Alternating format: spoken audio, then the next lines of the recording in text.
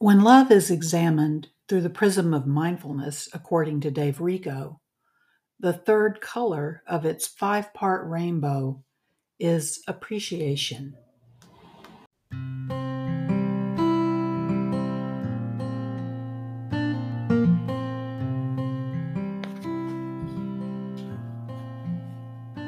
Hi, this is Christy Bates of Oxford, Mississippi. Welcome to episode 135 of the Deep South Dharma podcast, being released on September 15th, 2021.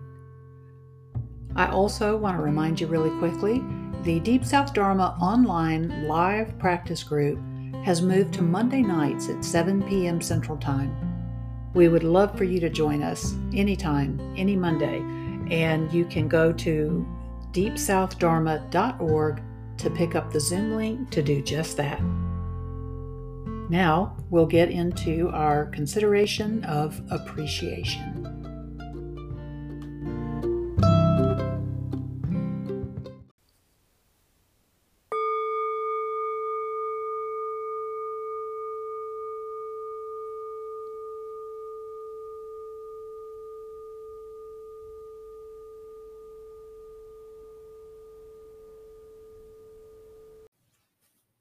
In the past couple of episodes, we explored attention and acceptance, just two of the 5 A's of mindful loving, spoken of by author Dave Rico. We've been taking a look at the love received in our childhood families of origin and how we augment that through intentional actions of our own, so that the love we can offer our children, our neighbors, our friends, all parts of ourselves, so that the love that we can offer to all of these beings can come from the 5 A's most of the time. None of us are going to do it perfectly, but we want to do it most of the time. These intentional actions include adding healthy people and communities to our lives so that our chosen adult families nurture us with those same 5 aspects of love, and we them. While acceptance gives permission and tolerates aspects of ourselves and our feelings, appreciation goes beyond permission and tolerance to celebration and gratitude. When we feel appreciated in our families, there is the poignant sense that something valuable and irreplaceable would be lost if we weren't here. Now, that's true whether we get that sense from our family of origin in childhood or whether we get that from a family of choice that for many people is made up of a combination of maybe particular members of our family of origin, possibly mixed with friends, people that have become as dear to us as family.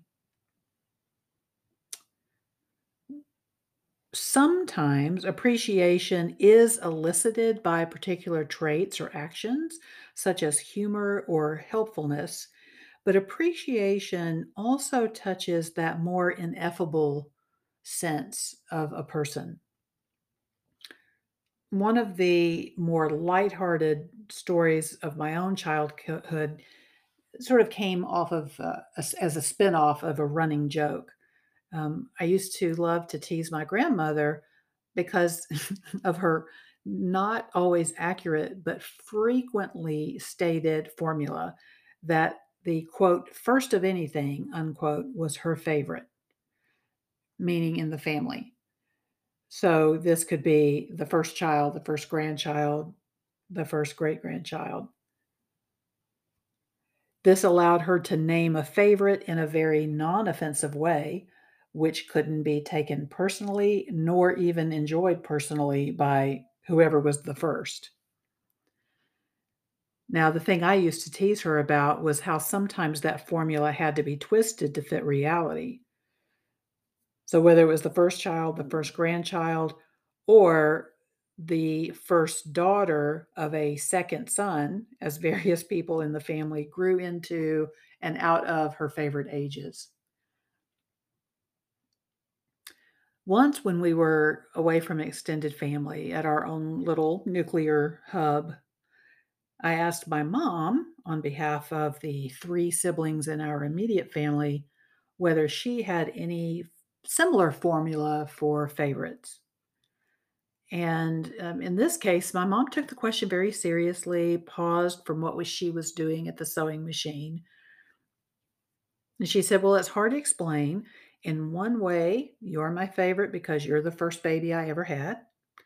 But then Bobby is my favorite in a different way because he's the last baby I'll ever have. And Jill, who is in the middle, Jill is my favorite, well, just because." And later, I was shared with others in the family that I was highly jealous because I thought that is the best reason. Just because is the best reason to be a favorite. So, in the telling of that story later, part of the joke was that mom didn't seem to get it, that she had just spilled the beans about who her real favorite was in that chapter of our lives. But the rest of that joke was that anyone in the family would have understood exactly what she meant. There has always been something about my sister's essential nature that is very dear. It has this combination that is both somber and sweet. And just like everything else essential in this life, it is really hard to describe. So her even though I teased about it, the fact is that my mom's expression of that was so pure that it didn't inspire envy. It really was a moment of pure appreciation. Now, appreciation doesn't really involve the issue of favoritism at all. What these interrelated stories point to is that birth order is not personal. But that sense that a person's essence has something that we don't want to be without feels very personal. And just as part of our growing up feeling safe and secure, we all need the sense that there is someone in this world who would not want to be without us, without some essential quality that we bring.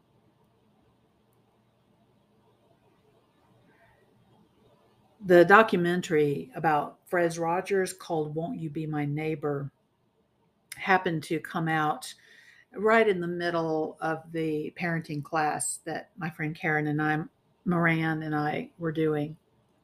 And that class prompted these articles that I'm sharing with you here. The beloved educator's biggest gift seems to have been his gift of appreciating. Whether he was appreciating the helpers in a crisis or appreciating just your being you, he excelled at offering that sense that who you are was valuable without anything else.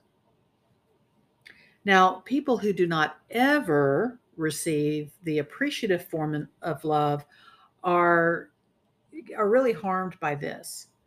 But in addition to reaching out to others in safe community, we can take action to access this heart quality of appreciation for ourselves through the formal meditative practice of mudita, which is the Pali language word for gratitude and appreciative joy.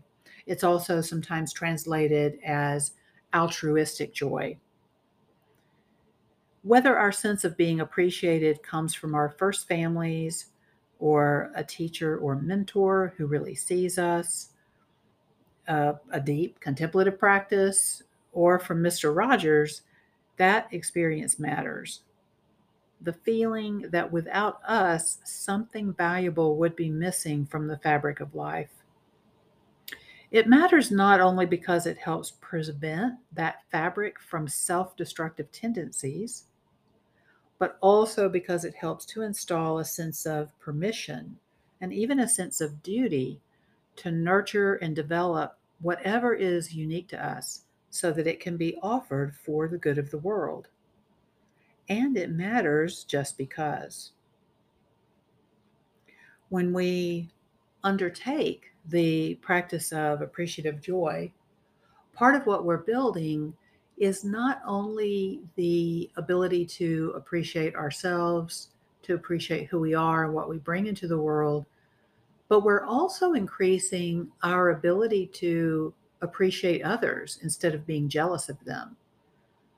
If you can fully embrace that somehow your particular collection of gifts and conditioning and the gifts that you have cultivated, perhaps through many, many lifetimes, is special and important and valuable in the here and now, you're less likely to feel diminished or a sense of self criticism when you see someone else offering some gift of their own in the world. So, if you would like to explore the practice of mudita, of appreciative joy, there are several places, several episodes in this podcast that you'll find that. And I hope that you will explore that.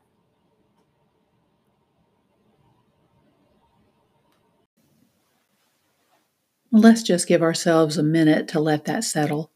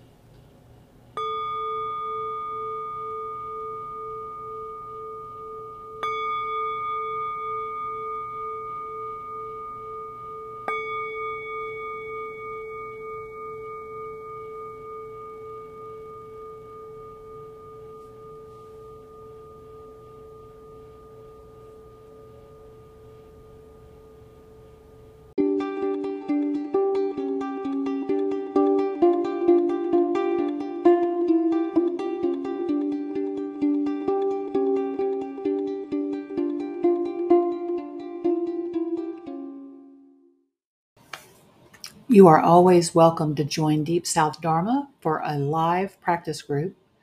Those are occurring these days on Mondays, 7 to 8 p.m. Central Time. You can pick up the Zoom link and join us at deepsouthdharma.org.